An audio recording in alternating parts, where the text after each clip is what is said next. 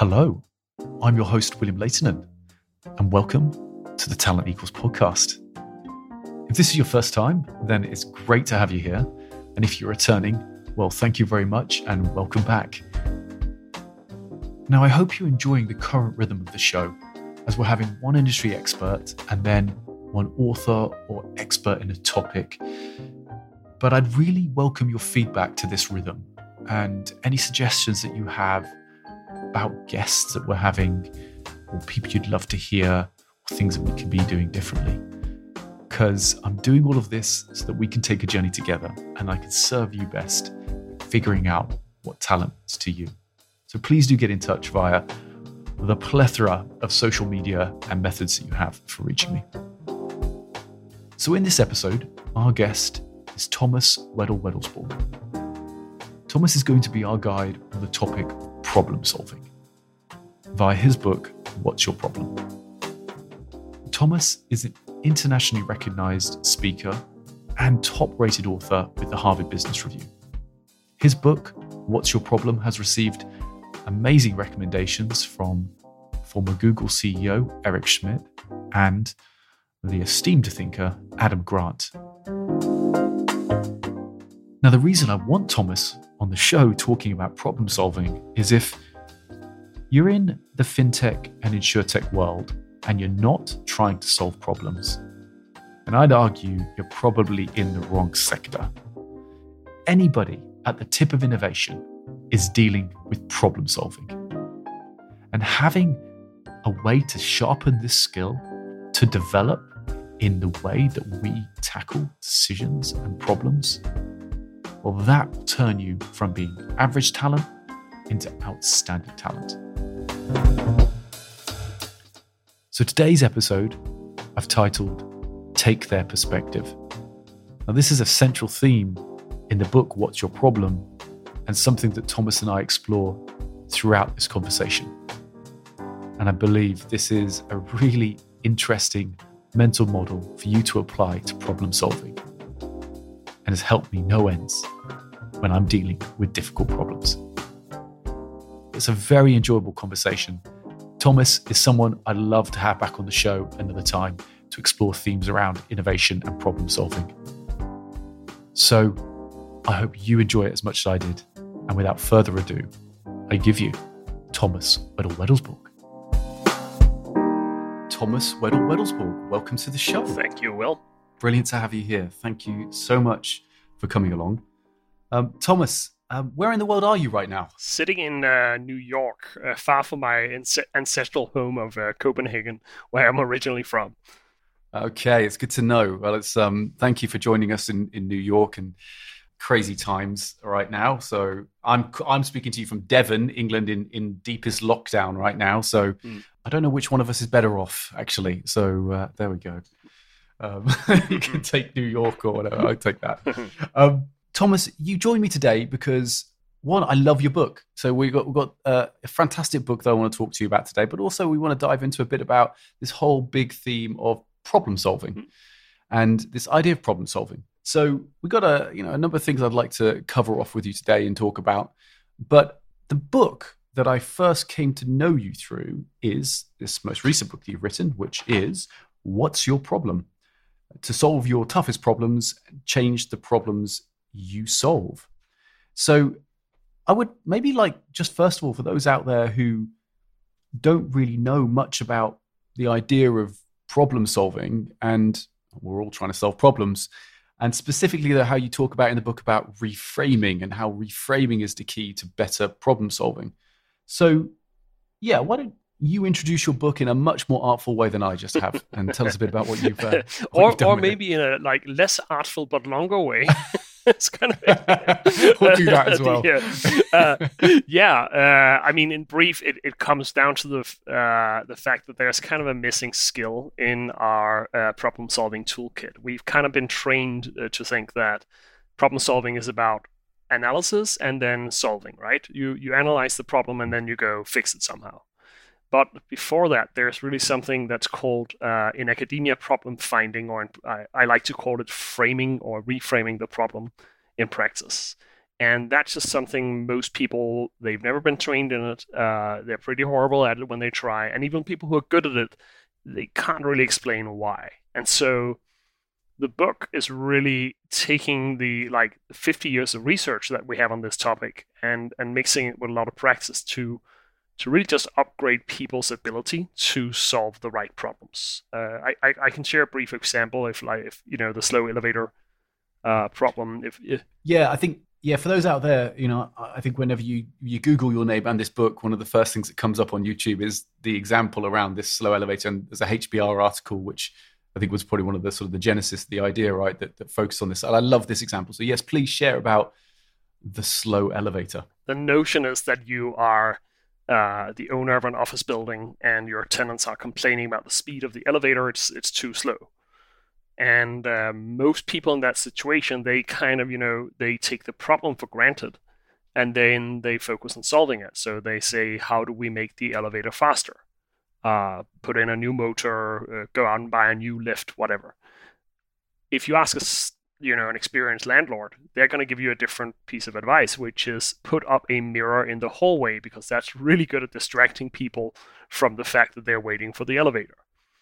What that little example kind of highlights is that sometimes what you want to do when you're faced with a problem is actually not to jump into solution mode, but try to just step back and see if there is a different problem to solve. Not necessarily asking why is the elevator slow, but rather asking, is the speed of the elevator the right thing to focus on, or might there be some other aspect of the problem that we should really address? In this case, that people notice the wait and get annoyed by. So that's kind of reframing in 60 seconds. Yeah. I think this is actually a really interesting place to pause, because I think intuitively most people will listen when they hear that question, like the elevator's too slow. You're like, well, hey, it's just obviously a crappy elevator. We need to get it to go faster. And that's this sense of like us diving straight into solution mode, as you talk about. And I think even when I'm posed with that question, first of all, you kind of go, well, isn't it obvious? You just need to get the elevator to go faster. But as you've said, actually, it's more a question of stepping back and trying to gain their perspective, and then trying to understand, actually, like you just put it, which was really interesting nuance, is that do they notice the wait? Right? Are they noticing that they're actually waiting for the elevator? And most of us will know we stood in front of an elevator with mirrors, and you just start, doing your hair, sort of bemoaning that last hamburger you had that you shouldn't have had. And then all of a sudden the elevator appears, right? That's a really interesting way to rethink it. It's not the speed, it's the noticing and the distracting that's more of an issue. And I'm like, if you put me in front of a mirror, I'm like enough of a narcissist to go like, no, I'll take the next elevator. Go ahead. But yeah, it is just that we so easily latch onto like, oh, great, this is a technical problem. Let's fix that. Instead of kind of practicing the art of again, taking a step back and asking, hey, what's going on inside the heads of these folks? Or even beyond that, might there be a different way entirely of looking at this? Is this really just the tenants who are trying to squeeze the rent down? They are inventing fictional complaints. It's just such a basic skill, and it applies to almost any area you can imagine. From, you're trying to fix an issue with your kids during COVID, or you are dealing with a difficult client, you're doing recruiting, or you are struggling with a strategy problem internally. Like in all of those cases, you want to be really careful about not just immediately solving the problem that somebody else framed and put in front of you. And that is a really key point to consider there. Like, people give you problems, and we are generally solution orientated folk. We just want to solve the problem, right? We want to get it done.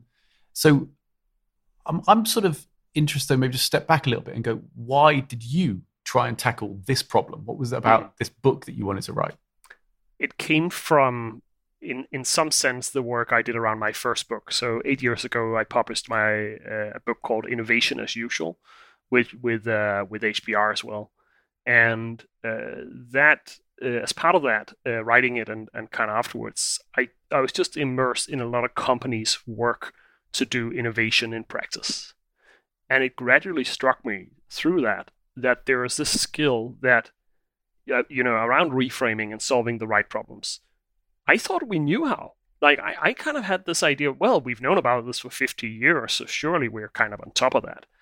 And I realized that, if you spoke to people about it, they kind of, okay, they understood that and they agreed, but they didn't actually know how to do it. And that there was nowhere they could immediately, like, if you want to learn how to reframe problems right now, where would you go?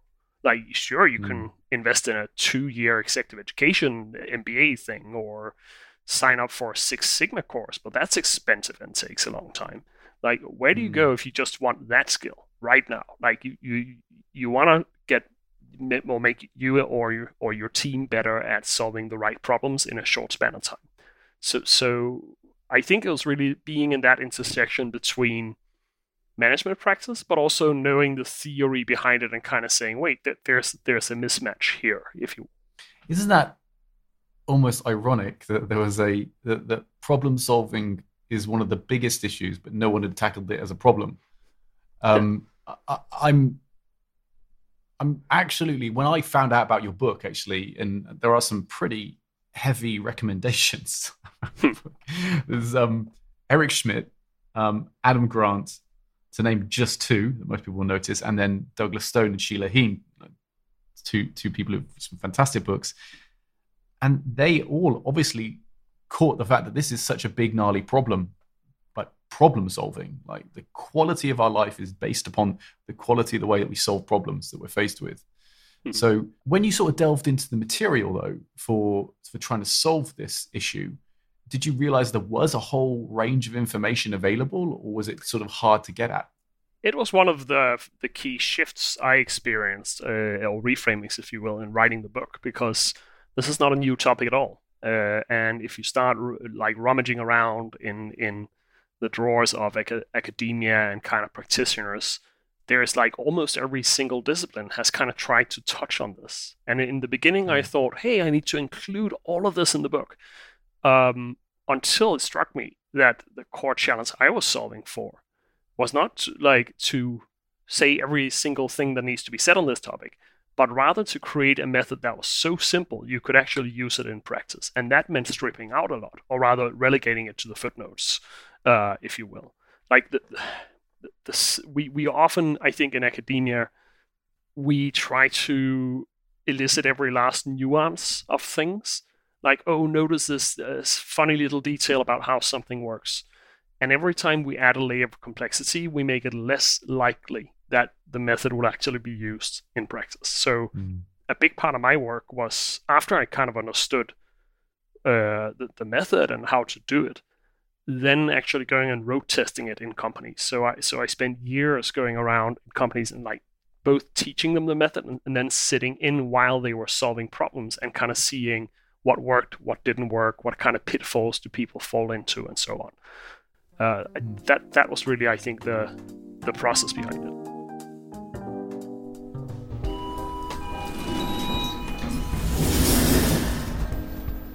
Is there anything from those experiences that was quite counterintuitive that you found, that you observed? Speed. I think if you talk to people about problem diagnosis, like 9 out of 10 will throw that fake Einstein quote at you, kind of, oh, if you had an hour, I spent 55 minutes thinking about the problem and 5 minutes thinking about the solution. That's horrible advice. It doesn't come from Einstein either. It's some random guy who said it at some point. What that advice really tells you is to get trapped in paralysis, like in analysis by paralysis by analysis, it's called. In the real world, thinking that problem diagnosis needs to take a lot of time is just a recipe for never getting it done, because for 99% of your problems, you do not have the option of going off to the mountains for a week and thinking deep thoughts. And so the big surprise to me, and I developed this in my workshops as well, is you can do this in 5 minutes. Like it's literally a question of getting people together and spend 5 focused minutes on challenging your own understanding of a problem or a situation, of just asking a couple of questions to try to dig into the assumptions you may be blind to effectively. That I think was the biggest aha moment for me. So speed isn't a negative when it comes to problem solving. It can be a real asset when you have the right tools. So my next question, can you give us an example? I would love to get, do you have any example that sort of stands out for you about this type of idea of balancing speed and solution? I'd say the key distinction here is between analyzing a problem and checking whether you framed it correctly, because analysis can take time. But a framing example, one company I worked with early on, they were trying to roll out an innovation program because they felt their people weren't innovative enough, and so they're sitting and discussing it in a meeting. The leader of that team had some sense that they may not have framed it correctly, so he does a crucial thing. He invites his personal assistant, a woman called Charlotte, into the room. And as they're discussing this, Charlotte just says, "Hey folks, I've worked here for 12 years. I've seen 3 prior management teams try to roll out an innovation framework and they all failed. I don't think you have an innovation problem." Literally, that perspective, her adding that to the discussion, just makes them pause everything in their track because they realize, oh, she's right. And they, by going further and like talking to people and so on, they actually recognize they don't have an innovation problem. People had the skill sets necessary to do creative things.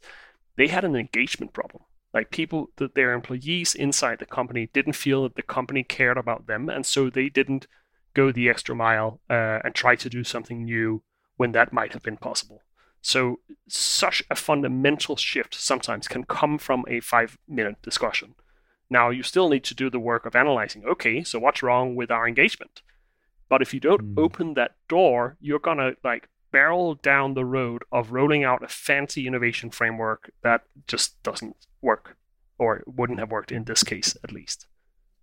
Yeah, that's very interesting, isn't it? That then, because solving problems is a cognitively difficult process, and it requires energy and effort, and geez, in big organizations, the manpower to do that. So getting it right, getting that reframing right, I do observe that.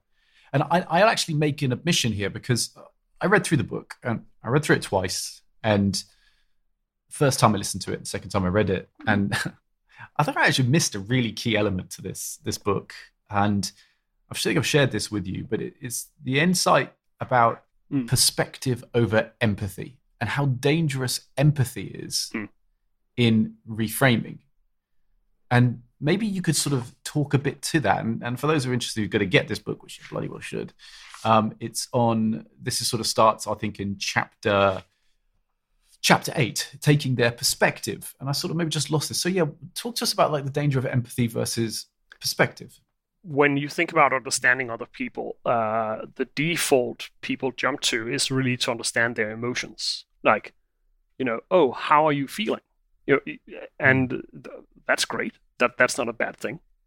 But when it comes to problem solving, like feelings alone are not necessarily the key to anything, and they can kind of lead you astray. If you look at the research here, there's a distinction between empathy and what's called perspective taking. And perspective taking is different from empathy in the sense that it doesn't just consider feelings; it also considers what do you know, what is your situation, what is your context. The core, like the basic example I use is to say, imagine that your neighbor is putting up a fence and he hits his finger with a hammer. Empathy is to feel his pain as he hits his finger. Perspective taking is to understand why he's putting up the fence. Like what's his logic here? What's his worldviews and his beliefs? And unless you get that, you can kind of get trapped in the emotion part, which I everything that's going on in today's world with identity politics and so on can kind of sometimes show the danger of that too. Yeah, very true. And I think as you want to go back to the elevator example, that's exactly what I think happens. Is people go, oh, I feel that pain. I know what it's like waiting for something. And let's just make it faster. Let's take away that feeling of frustration and annoyance of waiting. But the perspective is very different when you start to understand, put yourself in that person's shoes and think about, okay, what is the experience like? How are they experiencing the wait? Exactly. And also going in, like, if you were to say perspective taking here, you'd say, well, also, this might be a question of why do they need to get out of the building? Like, is this an issue with there's horrible coffee in the canteen, so they frequent the better coffee store down around the corner?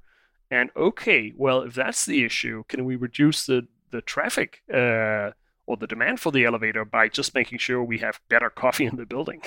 I mean, it's what I'm highlighting here is the mirror. It's kind of a memorable example of how to solve a problem differently, but it's not the only answer, and it's not necessarily even the right answer. The point is that when you go in and when you start applying this perspective, you can identify typically many different ways of thinking about a problem. Another one could be, well, they need the elevator at 12 o'clock because that's where everybody's lunch break is happening. How about staggering the lunch break so we spread out demand?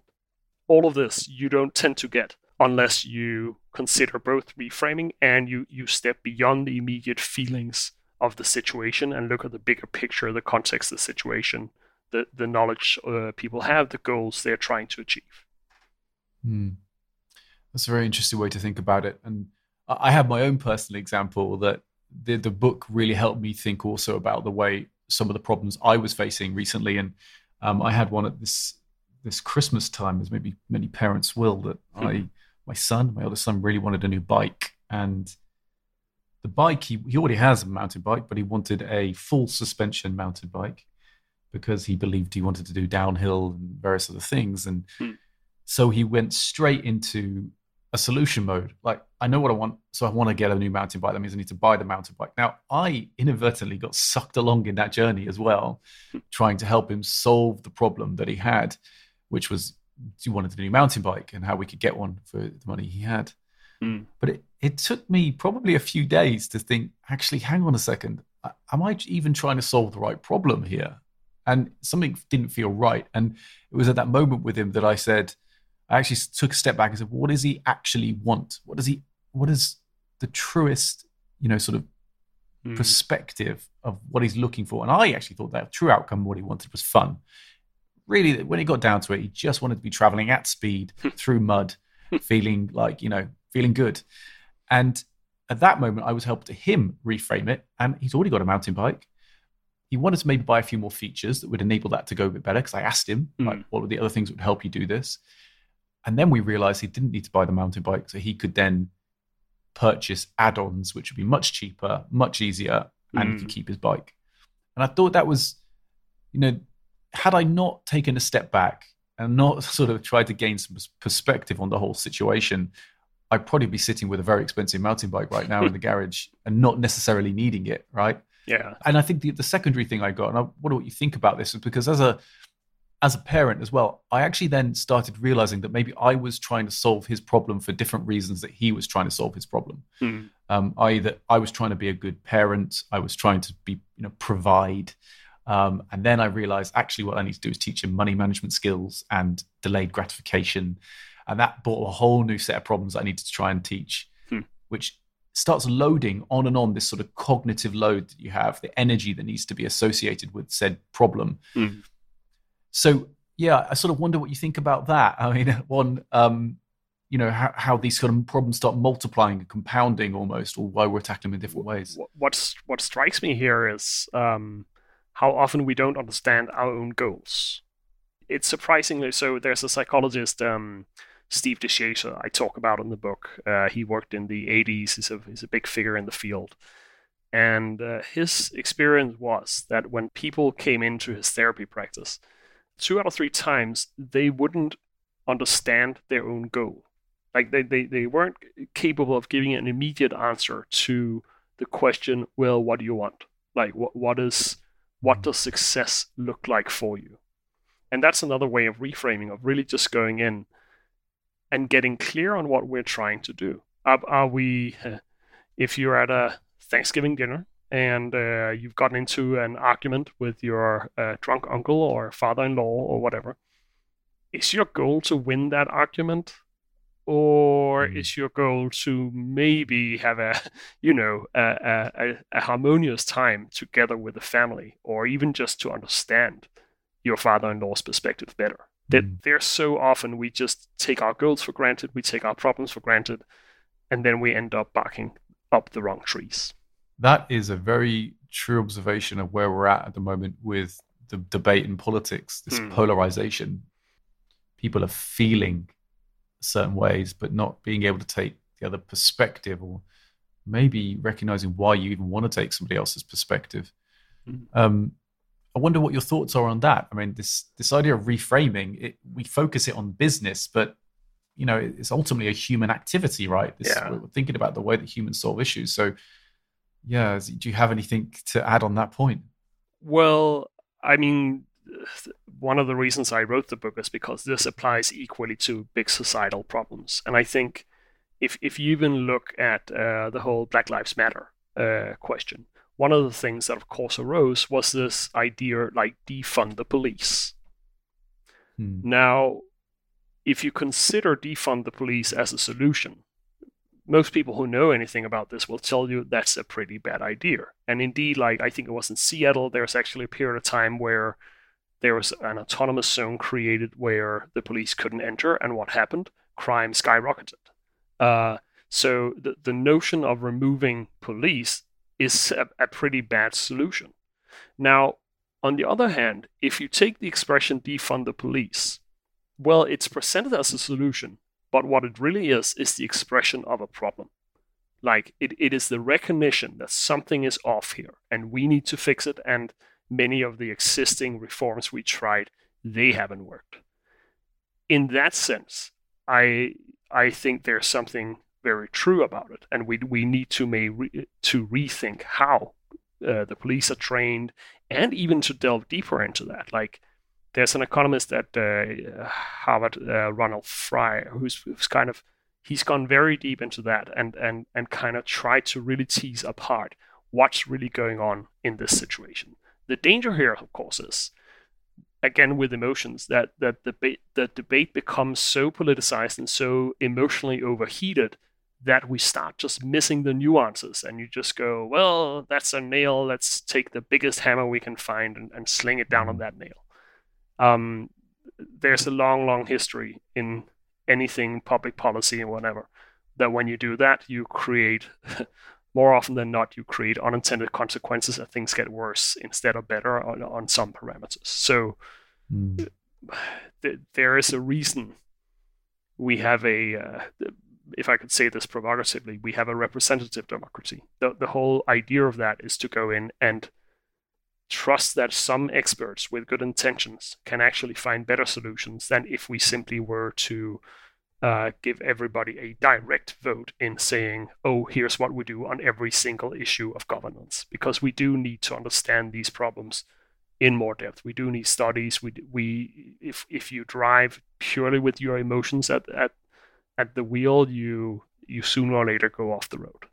Yeah, I find actually there's an interesting example about defund the police, because depending on where you are, if you're in a community where, in this way, taking perspective is really important. If you're in a community where you feel marginalized, you feel discriminated against, you feel like maybe the answer is, yes, let's defund the police. And if you live in a suburbs of where you have a big house and lots of property that you don't want stolen, you probably think, no, we need the police because I need my stuff protected. And if you don't, first of all, even appreciate that there could be a different perspective right there, then that's a problem. And then when I was hearing your point there around that is, defund the police. If we're jumping straight away to, well, their solution for that is to take away money. Well, it could mean defund the police in terms of purchasing military grade weaponry to use in civilian situations. It could mean defund the police in some sort of training which is inefficient in the protection and restraint of citizens. There's a whole kind of a set of nuances. I suppose if you spent a bit of time reframing that problem and saying, actually, what is a better way to solve it? And Yeah, I'm really drawn to that because there's so many big issues, and I think on the climate change one, if I'm honest, if maybe we can touch on some big topics right now. One that's close to my heart, which is around climate change, and it's such a big problem with so many facets. Yeah. And I'm personally interested in the protection of forests facet of that. Yeah. And specifically, one of the really gnarly problems is around carbon credits. I don't even know this, but I'm discovering that carbon credits are a hugely inefficient solution for the problem. Yeah. Because they only solve one part of the problem, and they're very prescriptive in how they can be applied. Well, it's now you bring. I saw a really thought-provoking example of reframing, and this comes from, I believe, the name is Megan Christ, wrote in the London Review of Books about carbon footprint. Now, who do you think invented that idea of a carbon footprint? That came from British Petroleum. Why would British Petroleum invent the carbon footprint as a concept? Well, there are some different interpretations of that. You could say they genuinely wanted to create an understanding of like the individual person's contribution to our climate crisis. Or you could say, well, this is corporate window dressing, and they're kind of, doing this as many greenwashing.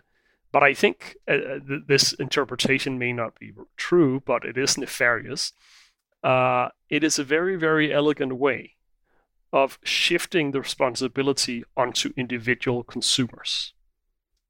To say solving the climate crisis is about your actions as consumers, that you choose to fly less or whatever it is, which may to some extent remove the attention from the fact that part of the solution here is systemic regulation of many big companies, including perhaps British Petroleum or BP. So what this is highlighting too, and I don't use a lot of time on this in the book, is of course that reframing can be used as a weapon as well. Everybody knows the classic example of, do we call these insurrectionists, are they freedom fighters or are they terrorists? But that goes quite far. There's a huge benefit to increasing your problem literacy, to understanding framing of problems better. You also become better at discovering when somebody's trying to manipulate you, if you will. That is very true. There is a positive and a negative side to this. So that's interesting here. And I recently heard this very point around carbon credits. Maybe not know that you can't apply for a carbon offset when it comes to forest protection unless that forest is deemed to have been under imminent danger or has been deemed to be in immediate logging danger, basically. So if you're protecting pristine central rainforests, which are safe from logging as such, by purchasing them, you can't offset the carbon as a purchaser of that, which to me sounds crazy because you're still doing effectively the same thing. But I get it. There's still this issue that they need to say and somehow that would be, they need to define in some way. But equally, you could exactly say what you said. Who else has an interest in framing this problem in the way that they're framing it to create, to meet their own needs? So do you have any other examples of how maybe reframing how we can look out for bad reframing? Well, I think one of the instinct, and this comes back to perspective taking. One of the interesting findings in this is that you can't trust your own intuitions too much. This is an original finding by Kahneman and Tversky. The notion that perspective taking has two components. It's called anchoring and adjustment. Anchoring is to step into somebody else's shoes. Adjustment is to, after that, ask, how might they be different from me? Simple example I like to use. Imagine you have to go out and buy a toy for your 8-year-old nephew. Now, anchoring is when you imagine yourself as an 8-year-old and you say, well, okay, if I was 8, what would I be excited about? Well, that red fire truck over there, that looks really exciting. I remember I played with something like that when I was a kid. Adjustment is to ask, how might 8-year-olds today be different from what my preferences would have been as an 8-year-old? And the answer here would be, does the red fire truck have an internet connection? Because if not, it may have a very limited shelf life in your nephew's toy collection. Absolutely. Uncle Thomas is not cool, they might say. Yeah, exactly. Right. So what people so there's another researcher, Nicholas Epley, who's kind of talked about this. The biggest mistake people do with perspective taking is not to do it at all. They literally just do not consider what it might be like if you have a conflict with your sister. What might it be like to be in her shoes? The second mistake, though, is that you imagine it, but you don't invest enough effort into it. Like, what must it be like if you voted for Biden to be a Trump voter? Well, they must clearly just be stupid and not care about anything. Like, it is so easy to jump into some kind of, easy prejudice about other people, or forget to question whether they may have a different life story than yours, and so on. And one of the core findings from perspective taking is you actually have to question that guess, your first guess, no matter how true it feels. Like, it can feel very intuitively true. Oh yeah, that's right, and yet you will get better at understanding others if you go beyond that and ask, okay, so that's one hypothesis. What else might explain my sister's behavior in this situation? Have you found in working with companies then, like how long it takes people to sort of build that muscle of perspective taking? Because, my own experience, it doesn't come easy, and it takes a bit of time to continually try and take somebody else's perspective, right, on something. Yeah, it does, and I think one of the mistakes companies make is to think that it's only a physical act. Like, oh, you should just go spend time with your customers, and then you will understand them. Now, to be clear, that's not a bad strategy at all. You want to do that, but just the mere act of being exposed to somebody else isn't actually quite enough. Like, if exposure was enough, well, then our bosses would understand us pretty well, and our families would understand us perfectly. You kind of have to also get into the mental journey of kind of truly being curious about who they are, what they want, how do they see their goals, what, like, even down at an identity level, if you want. And the good news is here, there is a good deal of kind of tools available, especially from the lean startup world, where you can go in and like user journeys and customer preference mapping and all of those things that can help. Yeah, I don't want to direct people. I don't want to direct people away from your book too much. But you're absolutely right. There's some really good on the testing business models, and there's some great work done on that where you draw out your customer and you think about what they want. I think actually, first thing I thought there is like, it's really hard taking other people's perspective. God, if just being in proximity to people was the answer, we'd also understand ourselves entirely if that was the case. And often we don't, do we? We really just don't even understand ourselves a lot. So, and I know from my own interests, if you look at a lot of the fundamental beliefs in ancient philosophies and religions like Buddhism and Stoic philosophy, the central tenets are about perspective, about seeing things clearly, seeing things truly for what they are. I mean, I was kind of getting a bit stunned really when I finally got your book. I was like, oh, wow, this is such a cool topic that I really, really want to read. And you're reading through and I'm going, oh my God, this is like something we should just be learning straight away at school. I mean, this should be fundamental, right? Taking somebody else's perspective. We teach our kids in a way, look, be nice. How would you feel about it if somebody did that to you? But maybe we're doing it wrong. We're asking about feelings again. So it can be done, but it just takes lots of effort, right? Yeah, the good news is you can get better at it relatively rapidly. It's not like becoming a true ninja wizard master of this takes time. But even a little... Is that the badge? Ninja wizard. Exactly. I want that one. There's a tattoo and there's a club. It's kind of... no, I mean, even taking one or two steps in that direction can help. Like it is not a difficult. Well, it's a difficult hill to reach the top of, but actually starting to climb it and getting a clearer perspective, you do that relatively fast. I wouldn't throw the towel in the ring too quick. I mean, what you brought up before with knowing yourself, one of the people I talk about in the book, Heidi Grant, who's a social psychologist, has this kind of useful advice, which is basically ask somebody who knows you well, what do you think a stranger's impression of me would be? Like, if you didn't know me so well as you do, what do you think people might think about me? That you, of course, know is not true. And that's really just an elegant way of allowing your friends to diss you without kind of, they can say things, I know you're such a loving person, but strangers might think that you're an egotistical asshole. It's kind of like it's, slightly exaggerated for effect. For the same reason. No, I'm sure a few have said that about me. Yes, there we go.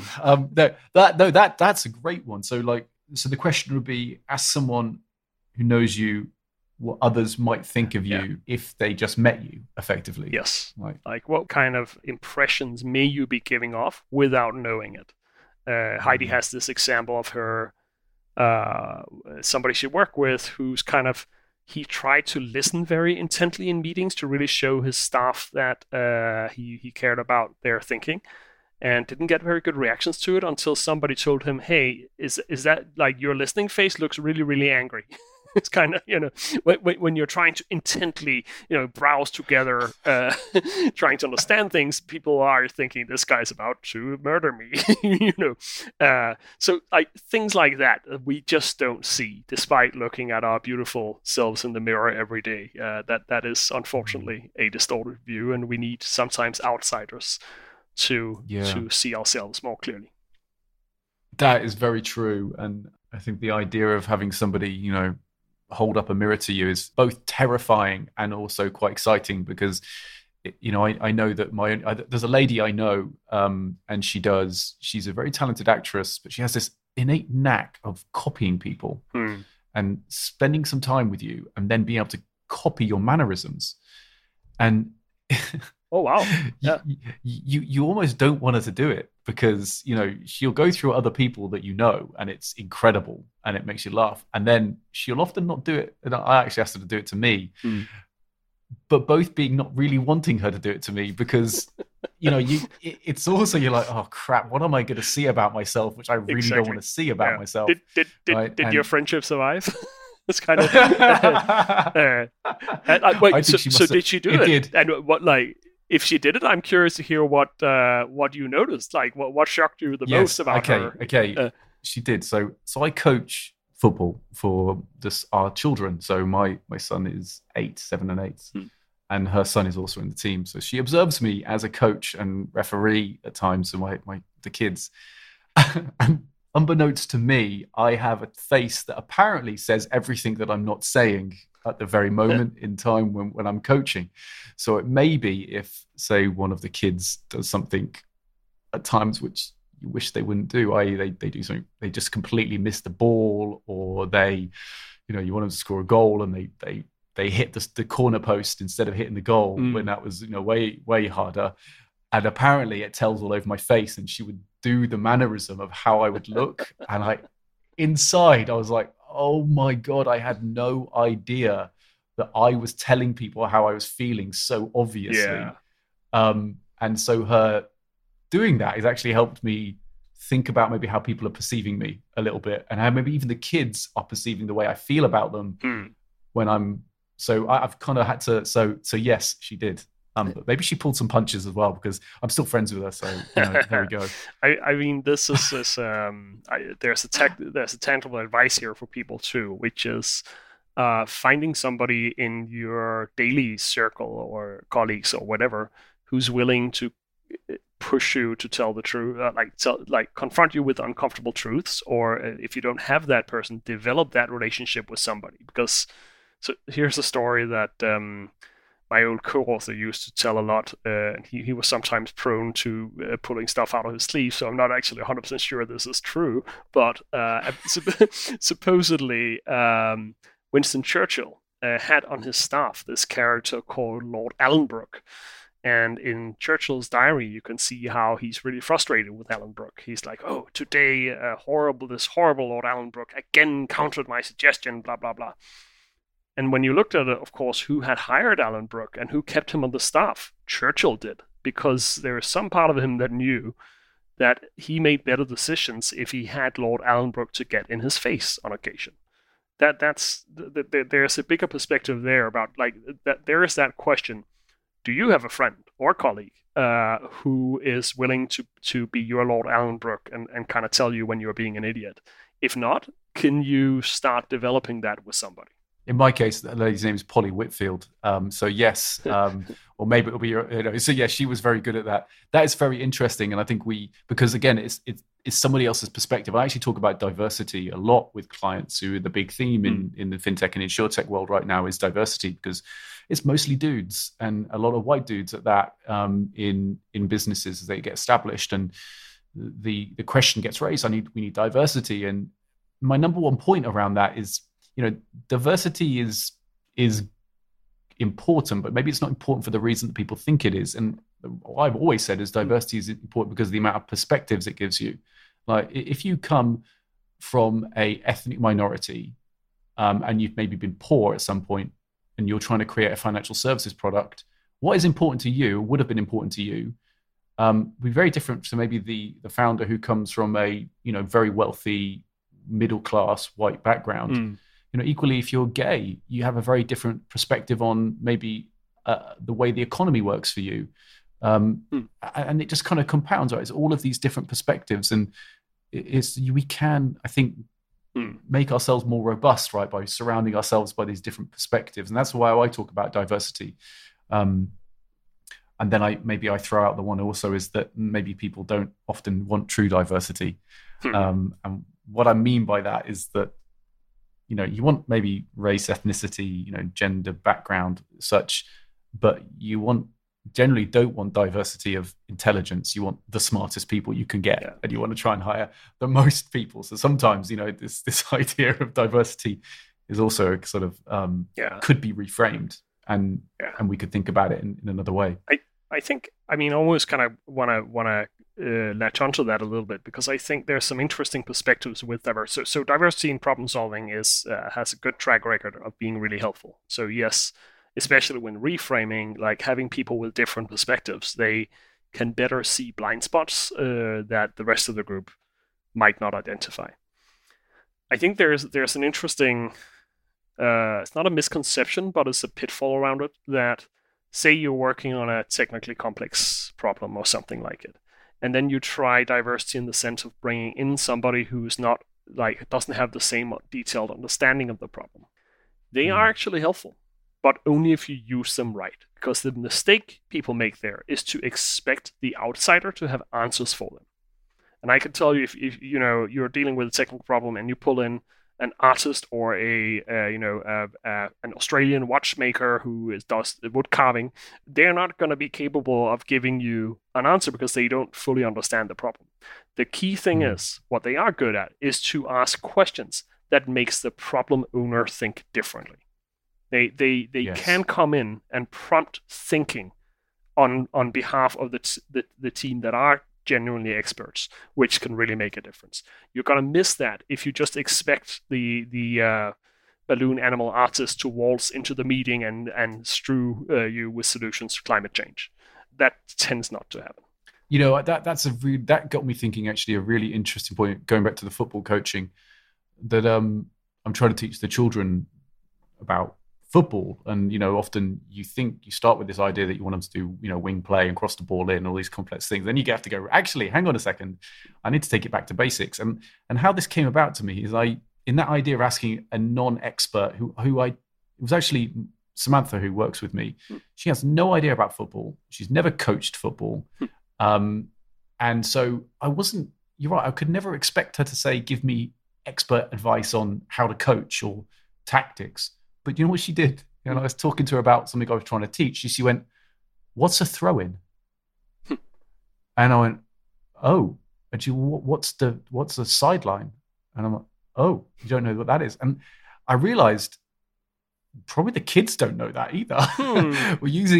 They don't know necessarily what a throw-in, and it was true. They didn't know what the goal line was. They didn't know what a goal kick was. They didn't know what the penalty box meant. They had all of these things that we presumed were right. Now, you're right, though. I had to use her feedback, her reframing in a very certain way, but it was nonetheless invaluable for me in having a better perspective on what I was trying to solve. Yeah. Really good example, I think, of just like how this works in practice. It can be so impactful and it requires you to be willing to listen. Like when somebody else might just have rejected that as stupid questions. You kind of went in and said, wait, there's actually something interesting here that I might be capable of learning from. My old co-author, again, I remember we saw jointly this presentation by somebody who was a really horrible presenter.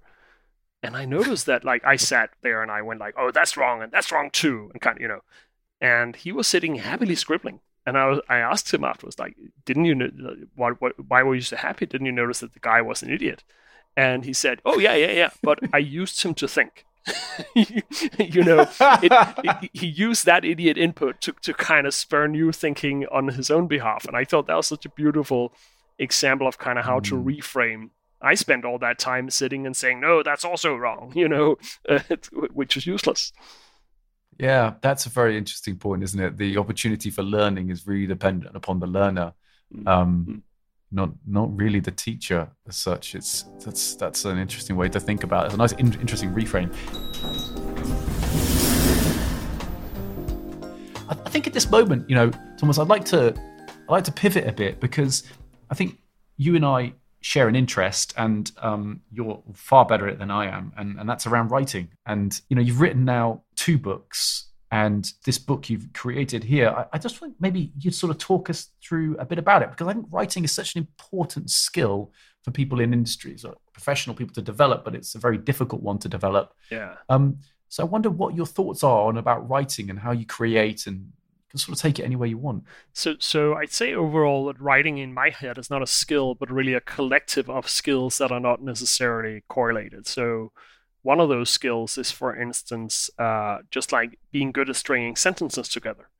And there are people who are really smart, but who are bad at that. And there's no shame in such a situation in going out and like find a co-author or a ghostwriter or whatever, so we can get your really great thoughts out there.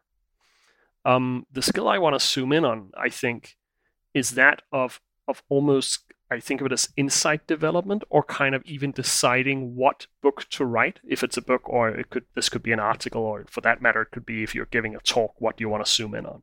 Because that, I think, is that's the kind of the skill that people know the least about. Like there's advice out there for how to become a better writer, like the craft, but how do you become better at understanding what to write about? And in that perspective, and this is where the link is to problem solving and reframing. One of the most fundamental things here is, say you want to write a book. There's so many people who start out being passionate about their solution. They have some kind of like their 7-letter framework or whatever it is, then they want to sell it to the world. Problem is, people don't care about your framework at all. Like, they care about... I'm guilty of that, by the way. Yeah.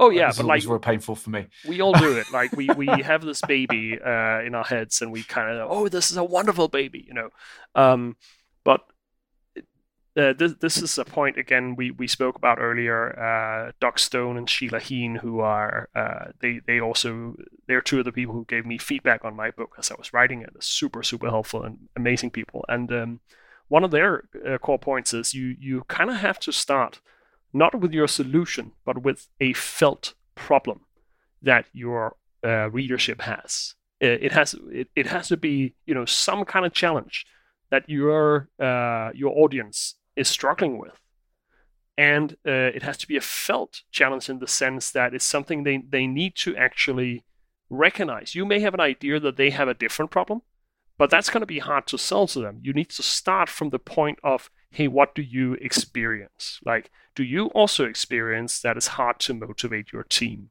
Well, here's some good advice on that. So it's just such a fundamental thing, but I see budding authors spend ages fleshing out their wonderful theory and never really just doing the work of getting clear on what problem does this book help my reader solve. So when you're going through that process, I mean, and this is touching a lot of interesting points for me because I'm dealing with a similar issue. I have a good solution, but I don't know if there's actually a good problem for it. I think there is a good problem for it, but I don't know if people feel it. They don't feel the problem, and that's very hard to attack giving a solution if they don't really feel it. So how is there like a methodology? Do you have a way that you do this? Is somehow you're approaching this? I know you've got the book, but any other tips you can give out to all these frustrated writers? Yeah, I think a couple of things probably. I think the first one is just the distinction that's helpful to understand. And that's this distinction between obvious versus overlooked problems. Now, this is going to sound a little bit counter to what I just said, and I'll explain in what sense these two things are compatible. But you can tackle an immediately obvious problem. Like we spoke before about how to motivate your team. Right now, there's a ton of people struggling with that. My sister-in-law, Merete Waddell-Waddellsborg, she just wrote an article on HBR about that topic, how to energize your team during COVID, and that became HBR's most read article on the site for all of December. So clearly there's something powerful, if you have good advice, of kind of really hitting the head or hitting the head of the nail on the a problem people feel right now that is really taking up a lot of space in their heads. Now, I almost feel like I need to pause here a second. So your sister has also now got, what the hell is in the water at the Weddersborg house? Can you get some for me, please? In this case, only the art of picking a good spouse, because it's not my sister, it's my sister-in-law. So it's my brother you should be crediting with. She's married to my brother.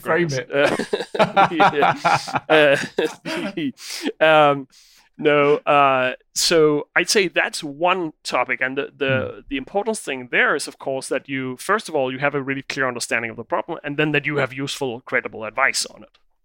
Now, I've gone a different route. I have in both cases, I've been really on, like we spoke about problem finding earlier, the academic term for what we're talking about. I've always been on the lookout for overlooked problems that once you mention them to people, they actually recognize it is a problem. So it's still a felt problem, but they're not immediately aware of it. Like in my first book, Innovation as Usual, there is a recognition that a lot of the innovation talk out there was aimed at people in Silicon Valley, or if you're a CEO and could just like big strategic thinking and whatnot. What was missing was a guide for people who were in a big company somewhere down in the middle of the machine. They had a day job. It was a bureaucratic place, and they had to manage, make innovation happen at the same time. That was kind of a missing skill. And when those people read books about how two entrepreneurs in a garage in Silicon Valley should just fail faster, I mean, it didn't apply to them because they were sitting in a pharma company, and failing meant people maybe getting death and destruction and whatnot. So that was the first book, finding that problem and recognizing that it hadn't been properly answered. And of course, weirdly enough, on a meta level, that's the same thing with reframing. Like if you look at call it the problem of problem solving, it is that we're good at analyzing, we're good at solving, but we're not good at framing. It was just this big missing link or missing skill in problem solving that and it took me a while to recognize how widespread it was. But the second, I write about this in the book, I was running a course for a big tech company where, as part of a 1-week thing, I had 2 hours where I taught them reframing. There was some 300 people in the room. They were all the top talent from the entire company that was gathered there. And my reframing session ended up scoring the highest of all the sessions they had that entire week. And I was wonderful, but that worried me. Because I was thinking, wait, if these people in Silicon Valley, in a Fortune 500 company, top talent in their company, if they don't know how to reframe, what? I think that was the moment for me. It really struck me that we needed to teach this. Well, I think we spoke about before. I think it's insane that people aren't taught this in school. In their very at entry level job positions, because for sure it's not just the top of the organization that has problems we need solving and getting better at solving the right way. I Thomas, I think the idea that you said it, discovery of felt problems that aren't really recognized, and I think problem solving was that one for me as well. Honestly, I was like, oh yeah, this is definitely something I need to investigate. This is fantastic. Like how we make better decisions about the problems we're trying to solve, so that we can then apply ourselves more effectively, more efficiently. Just be better at navigating the myriad problems that we're constantly faced with. And I mean, I feel that. So I think when I was hearing you say that, I suppose my initial thought was like, well, have you got any heuristics that have you found help you uncover some of these? Anything that's sort of like the sort of the canary in the coal mine to you're getting close to something? Yeah. I think I have both some discovery heuristics and then a heuristic for whether it's worthy of publishing, if you will.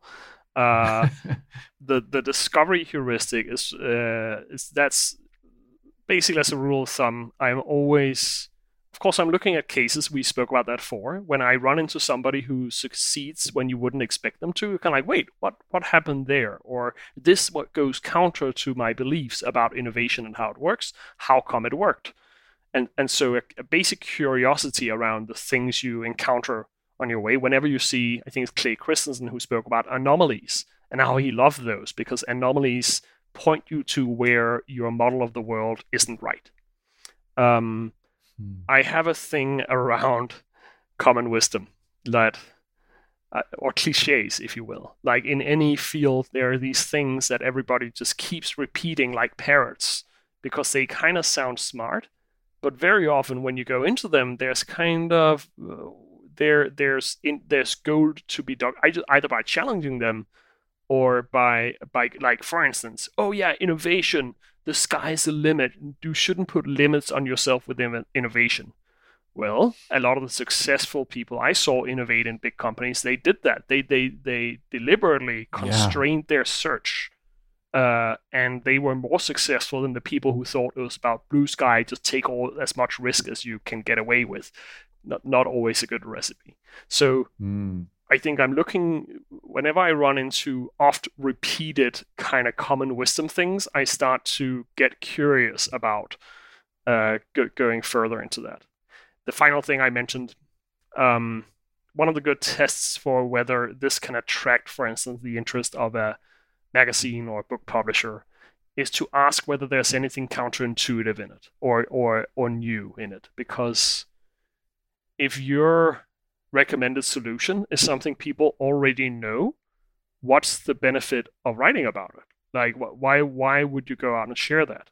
In the first article I wrote for HBR, the classic example here is you have a good idea, so how do you get that moving forward? Well, go to the CEO and get his or her approval. Okay, you can't write an article early on that because that's such an obvious piece of advice. And by the way, that's really hard. So I wrote an article on how many of the people I'd worked with in companies, how did they make things happen? Well, they actually didn't go to the CEO. They kept it under the radar. They started using their friendships and alliances. They started building small prototypes. And that way, they kind of navigated the politics of innovation to actually make it happen. So you have to have, like, if you look at your answers and you say, well, this is something that's pretty obvious to people already, then at least it can't be the conclusion of your book. Then you have to get into the details saying, okay, if this advice is obvious, well, tell me the non-obvious truths about how to make it happen. Because anybody can tell you it's a good idea to spend 4 times as much time with your customers and your individual employees and really coaching and listening to them. But how on earth do you do that in practice? If you can tell me how to do it in practice, now I'm listening. If you're just telling me that I need to spend more time listening without telling me how, that's useless. I mean, that's you told me something I already know, and that's really difficult to do. Thank you. and that in that final one, this idea of sort of counterintuitive solutions, it's because what I feel in that is that it unlocks like a felt problem, back to sort of Sheila Heen and Douglas Stone's thing, that it unlocks a felt problem for you, and there's like a surprise associated with that. And then in that, recognizing that there's Oh yeah, yeah, yeah. Of course, you don't want to let everybody know about it first because then politics just destroys the idea. Hmm. So building these sort of underground networks, if you want, of sort of innovation to get your thing to prototype before reveal it. That can sound like a really cool way to do it. I hadn't really tried that, but it makes a lot of sense. I get it. Um, that's is so that in that there's some an opportunity to uncover a real felt issue, Yeah. felt problem, as you put it. Yeah. And like linking back to how do you know what to write about? I mean, my understanding from all of that came from people whom I had studied. So I have a habit of whenever I run into anybody who's done something really interesting, I go in and I want to write a case about it, and I say, hey, tell me exactly how this happened, and let me talk to your colleagues as well. And like, suddenly you get all the richness of a real case that illustrates it. That I think one of the problems with people who want to write is that they have a theory, but they don't have specific examples, and then you have to ask, well, if you can't actually mention a real world example that of your theory, does it hold water? Like, it's a lovely theory, but people need both the abstract theory and the tangible examples of how somebody put that theory to use in order to make it work. From my book, there's a ton of examples, from most of them from people I work with, for how they solved problems differently. Without that, if you don't have the examples, it's uphill, and people don't want to read again about Steve Jobs. It's actually more interesting to read about some completely unknown person who had an interesting problem, and your merit is that you sat next to that person as you helped them solve that problem and can tell the story.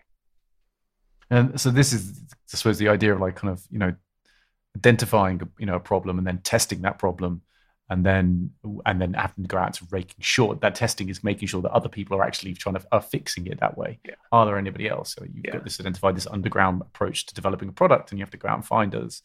I think the anomalous success one, and I also really like the way that you use the cliche idea or the sort of common wisdoms and how to attack those. And is there something in that that's really obvious? It's almost an evidence of itself that if people knew how to do it, we wouldn't be repeating it so often. Like, keep an open mind. Yeah, it's kind of, again, a useful useless piece of advice, because it's easy to say, but nobody like knows how to do it when they're standing in the moment. I think one other vetting thing that's necessary to add here is you can be led into drawing wrong conclusions if you only, for instance, look at the winners, or like classic example is from the Steve Jobs story, that people conclude it's a good idea to be an asshole because Steve Jobs was sometimes, at least in his early career, an asshole, but he may have been an outlier. And so what you do need to do is to burrow through the theory in your field too, and kind of understand, what does the research look like here? Because research it's really just a systematic compilation of lots and lots of different people's experiences with a specific thing, done in a way so we know we can trust the findings. And if you have a pet theory and all the research speaks against it, I would say then you have a problem. So maybe for like the average listener who's out there, maybe as a divisional head, and they're thinking about this research, and maybe they're thinking, oh my god. For I know you've been published on HBR a number of times, and it's a really a pinnacle website to be on, and there's a lot of people competing for it. So I suppose in sort of getting onto that, what do you generally have to put into the sort of research of an article? For example, I mean, you want to talk about a book, but just to get the evidence that you just talked about, to test your hypothesis to the point that you're ready to know that your problem needs a solution. Yeah. Well, I'd almost like to kind of like from a very practical perspective, say you don't need to do the research yourself always. There's lots of other people who may probably have studied what you're doing. So it's often more a question of finding it. And a very specific thing I do is using Twitter for it. Most people think of Twitter as this cacophonious hell of people shouting at each other about political opinions. But if you find the right people to follow, there are actually researchers out there from really interesting kind of institutions that post about new research. One particular guy, like this guy called Ethan Mollick from Wharton, he just posts a ton of Ethan Mollick. He wrote a book called The Unicorn Shadow, about like entrepreneurship. He posts a ton of interesting research, old and new, about entrepreneurship and related topics. And so, whatever field you're interested in, I can guarantee you there's probably a good deal of people posting about that on Twitter. Go find those people, follow them, and that's probably one of the best ways to quickly become aware of the interesting research that's out there, so you can start making sure you're not just developing a pet theory that only works for you but will work for nobody else. That's a great one. Yeah, there are actually. So I remember actually coming across somebody's research on Liverpool Football Club and football analytics, and he published some of the most amazing analytics I've ever seen. It was maybe a little bit too much for the kids I'm training, but to that point, he'd done some incredible stuff, which was really helpful. So I heard, so just in sort of, recapping that bit, thank you so much for this stuff, Tom. It's really interesting sort of discovery heuristics that you got there, sort of, looking out for sort of anomalous success, looking out for common wisdoms and sort of maybe what might be counterintuitive about those and we may not be right about them. Then also asking, is there anything, counterintuitive about, and sort of diving into that a bit more. I think those are really interesting ways to think about discovering cool ideas. Have I missed anything there? Is there anything I've butchered in your own explanation? No more than I butchered it myself, I think. No. I mean, it's a topic that interests me a lot because different authors have very different approaches to this, and I think there's a lot of different ways that can work. Mine is by far not the only one. But I found it useful just in my own work to think a little bit more systematically about these things. Like, what makes, there's some really smart people that they show me some kind of draft for an article they hope to get published, and it's horrible. And I'm like, no, hey, there's a couple of fairly simple rules of thumb that can actually pretty quickly upgrade what you're trying to do, if you're kind of getting there. But I think that bad piece of advice, or at least in my view bad, about, just open a page and aim for writing 5 pages a day and soon you'll have 400 pages. Yes, of crap. I mean, to be fair, that works for some, so I don't want to disparage it too much. Sometimes that is necessary in order to move forward. But if you approve, I think Sheila and Doc calls it the shitty first draft. You have to have it, but you also have to remember it's shitty and it needs to be improved a lot. I think actually I recently read on Twitter, in fact, Ryan Holiday is a really prolific author as well. He talked about, you really need to have a clear sense of what you're trying to solve. And I think to this point, and if you want to get it on there, he's kind of written down what you need to do when you're writing a book. And so I think what you've just said really sort of chimes with me. And I'm, also someone who has a piece of work that I'm trying to frame in the right way, trying to find the right problem for it. I think I know the problem, but I don't know if people really have it. It's a felt problem. So this is really helpful for me. Thomas, I'm mindful of time, and I just want to say thank you so much. And your book, this What's Your Problem book that you wrote for it, is a fantastic book, and I've genuinely, was one of my favorite ones that I read this year, alongside with Sheila Heen and Douglas Stone's. Thanks for the feedback. And I would really think that anybody who's looking to improve the way that they just are tackling their life and their business, they should read this. So thank you for writing it. It really was a great piece of work. Thank you for sharing sort of the experiences that you've given us today as well, because that's been super helpful. If people want to find you, how do they find you, Thomas? Are they on social media? I stay as hidden as possible. My surname will lead you to me relatively rapidly. It's one of those weird Danish double barrel things. So googling Thomas Waddell Spork or just even reframing will probably get you there. I have a couple of sites, but that, or maybe the book What's Your Problem, published here last year with Harvard Business Review. Brilliant. Thank you very much. Well, again, a big thank you for leading us through some of your thoughts there, some really interesting stuff. And I wish you the best of luck with the next project that you're working on. And again, thank you. Thank you, Will. And well, before you head off, I just want to say a massive thank you to Thomas for joining us on the podcast. I think you'll agree it was a fantastic show. And he's a wonderful thinker. Do please grab that book, What's Your Problem? It's been one of my favorite books in 2020.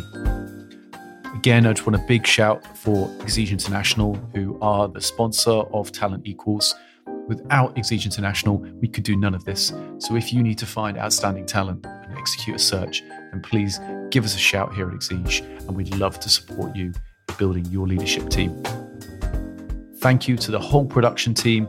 Samantha Smart, her work is incredibly important in making this podcast possible. Thank you to all of you as well for tuning in, and we'll see you again on another episode of Talent Equals.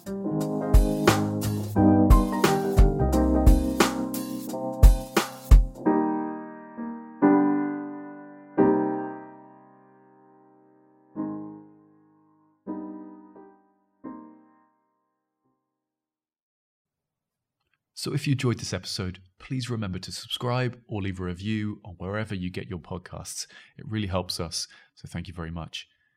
We also have a newsletter on our website, talentequals.com, so you can keep up to date with all of the things we're doing here at Talent Equals and the amazing guests that we have coming up this year.